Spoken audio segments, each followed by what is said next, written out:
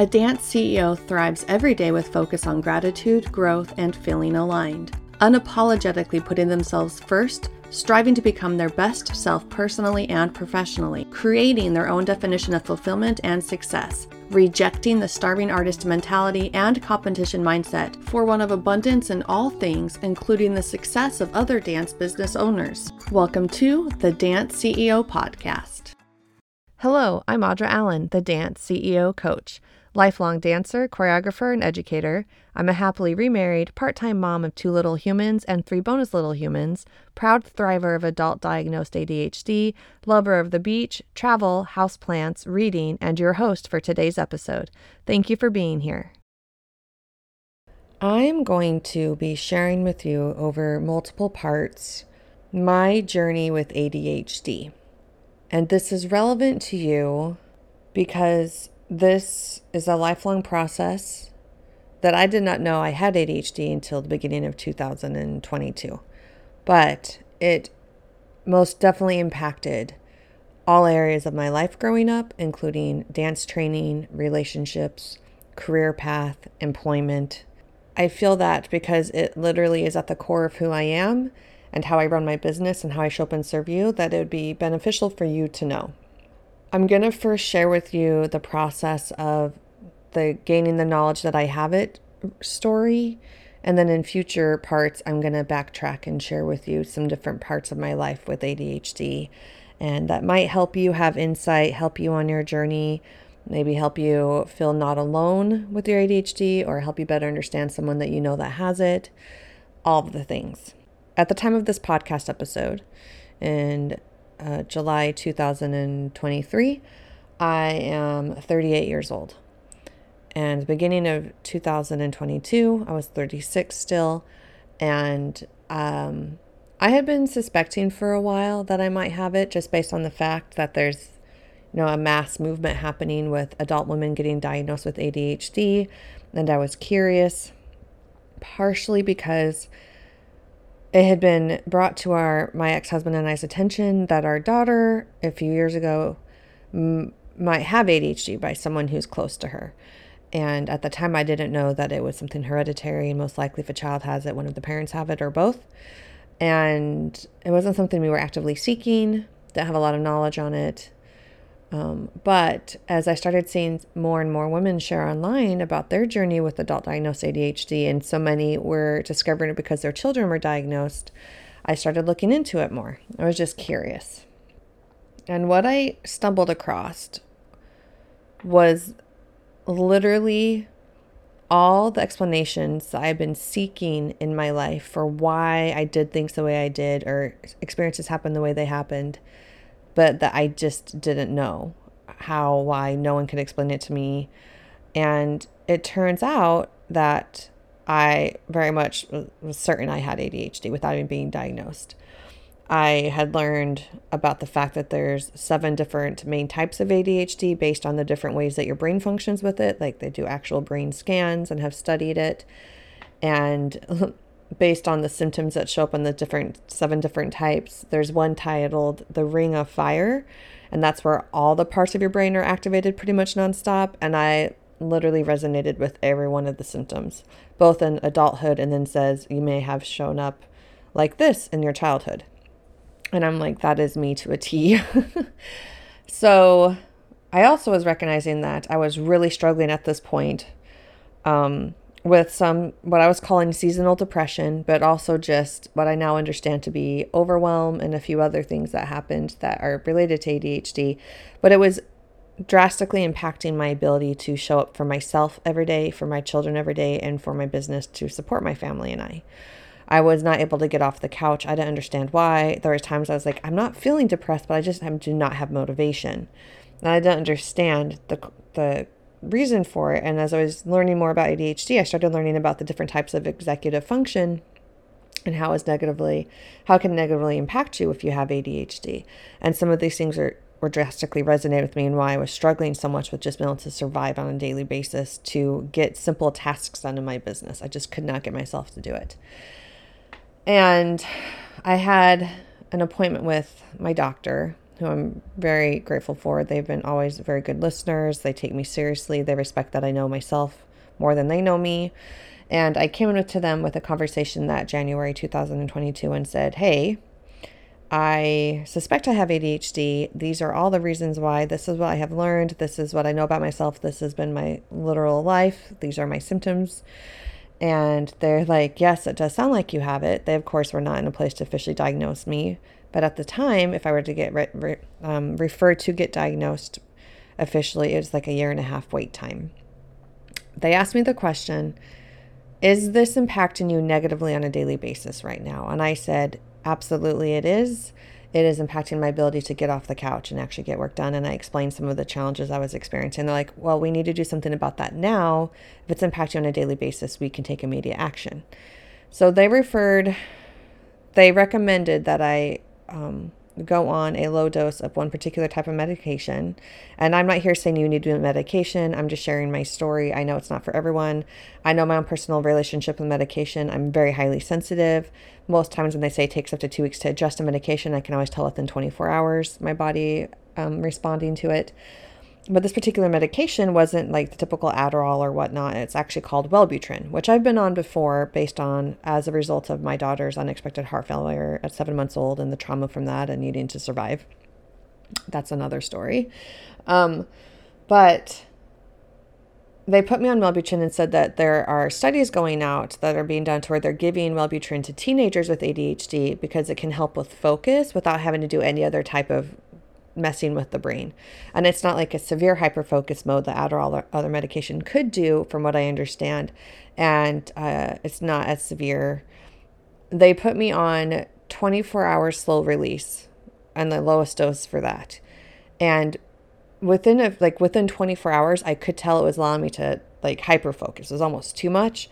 And then within a few days, I realized I was really struggling sleeping. I could not get my brain or my body to calm down. And by like day 4, I felt like I was like a race engine. Like I couldn't shut off. I was like, this is too extreme. Like this, my body is not handling this well. I'm responding too much. And the doctor, I told them that I respond very quickly to meds, and they said it could take up to 2 weeks. So I messaged them and told them what was going on. I said, oh my goodness.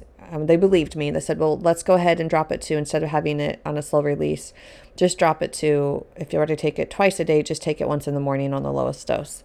So I transitioned to that, and immediately my body responded to going off of the 24-hour slow release, and I was able to sleep again, and my body felt like it was calming down my brain and my heart. But it was still like doing its job and helping me feel like I was no longer in a fog mentally, and I was able to actually have the ability to be focused enough to where I could choose things. And that was the lifesaver that allowed me to take advantage of those 6 months I was temporarily living with my parents in Colorado in 2022 in the spring, to go all in on my goals, which were to get on my feet financially. I joined a 10-week coaching program. I learned in that process so much. I dove all in on learning about ADHD. I enrolled in an app called Inflow that's specifically designed for people with ADHD. It was absolutely brilliant. I spent a year with that platform, and that was life-changing. But one of the key things that I was not anticipating is that in that time of my getting the confirmation that I have ADHD, I never went the route of getting officially diagnosed once the doctor confirmed that, and then all these things I've learned and whatnot. Like, I am completely satisfied with the self-diagnosis and then the confirmation from the doctor. That I went through a very severe grieving period, which I now know is completely normal. And I share that with everyone I know who is on the journey of adult diagnosed ADHD. And there's actually clients I help specifically, they come to me because of the fact that I have ADHD, and they seek support in that on their journeys personally and professionally. That I give them all the heads up that there will be a grieving period, and it is absolutely normal, because you get confirmation that you're in fact not broken, but in other ways having to accept the fact that the whole way you've lived your life up to that point, you've been in survival mode. You've masked all these symptoms so you could fit in with the neurotypicals better, so you could be accepted better. So which for you is your normal, could be, too muchness, could be received for others because you dumbed it down, and you now have to grieve and mourn that period of you that worked so hard to get you to this point, as well as accept the fact that your understanding of how you're perceiving what it means to have ADHD, because it is viewed also for many as a disability, which isn't a bad thing. It's just my view now is it's just as if someone visually were to be missing part of or all of their arm. There's just accommodations made for somebody who's missing a limb. The thing that's so hard with ADHD is because it's literally a different way your brain is wired. You can't see it, but it shows up in your thoughts, in your internal and external behaviors and processes. And you can feel like it can be a disability and a hindrance. And I definitely went through my grieving. It was a rough multiple months in that process, but it is important in order to get to a place of health and acceptance of it, in my opinion. With that, I continued on my journey of education, learning all the different terminology, all the different terms, all the different parts of executive functioning, learning more about my particular type of ADHD, Ring of Fire, and how my brain works and how it doesn't work, according to people who are neurotypical. And really learning different tools and skills that were helping me start to work with my brain instead of against it. Really releasing truly external expectations of examples from others I had learned from that weren't equipped with who aren't ADHD or equipped with those tools. So I was unlearning so many things I taught myself, trying to fit into a neurotypical process and world. And now I was learning and relearning ADHD and how to do things in a way that was aligned in my brain, with my brain, how I think. And I'm talking about not just like how I do things in my business, but even literally how my home is set up. I remember there's so many people who are, on social media who are sharing, who are, claiming being experts with ADHD, which I am not claiming I'm an expert with ADHD. I just can only share with you my experience. And I'm becoming an expert in my own ADHD. And there's many people in social media accounts that, they're fluff, but there's also some legitimate accounts and professionals who share. And one woman, her whole purpose of content is to show how if you are constantly trying to survive in a neurotypical world outside of your home, why does your home have to be set up against your brain as well? Why can't your home be set up to make sense with your neurodivergent brain? And once I started learning about what that means for me and all the different terms like object permanence, just decision overwhelm, just the joke of always having a poor memory of where you left things, just all of those things, starting to learn to tweak different ways that my home is set up. And that has been life-changing as well. And then just giving permission that I do things differently than what I would consider normal or culturally acceptable, air quotes. And it's an ongoing journey. But what has been also miraculous in this process is that my daughter has ADHD. She's not been officially diagnosed. And I don't know if at this point we need to go that route, purely for the fact because I have dove into it myself and learned so much about it and learned for me what to do. And one of the biggest things is learning to work with it and understanding it to help with my emotional regulation, because emotional dysregulation is just a natural state people with ADHD tend to be in, not everybody, but generally speaking.